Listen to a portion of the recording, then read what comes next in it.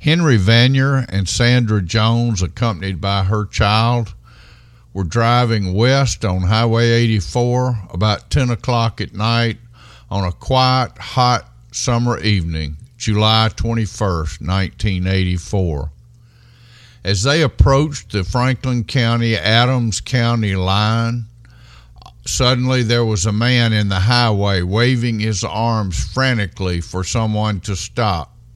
Henry passed him by, but he made a U-turn and came back to check on the man. This man was Mike Whittington. Henry testified that the man gave him a signal that he recognized as a fellow Mason.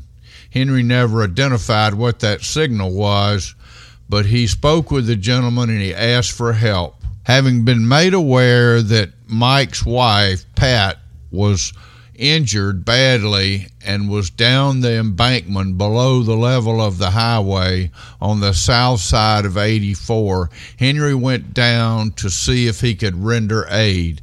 He attempted mouth-to-mouth resuscitation, but Henry recognized immediately that this lady was gone. It was too late for mouth-to-mouth resuscitation. Pat was outside the car on the steep, grassy embankment on the south side of U.S. Highway 84, directly behind the car some several feet. Henry, in a brief glance, noticed that the car appeared to have very little damage to it as a result of the accident. The accident scene was under the supervision and investigation of Mississippi Highway Patrol Officer Darrell Swanigan. Darrell was checking the condition of the car and the condition of Mr. Whittington, and of course confirmed the death of Pat Whittington as a result of the accident.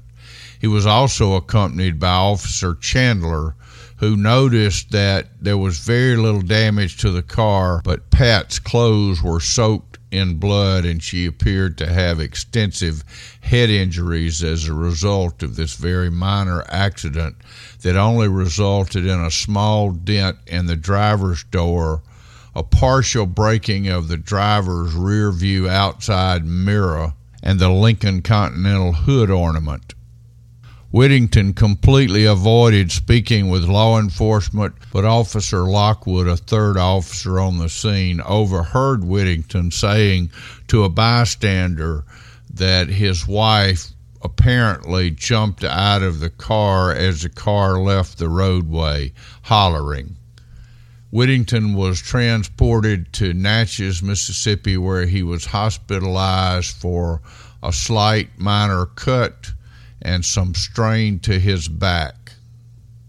Pat was transported back to Meadville, Franklin County, Mississippi, to the local funeral home where she was seen by the coroner, Mr. Percy Peeler, as well as funeral home employees who participated in preparing her body for burial later on.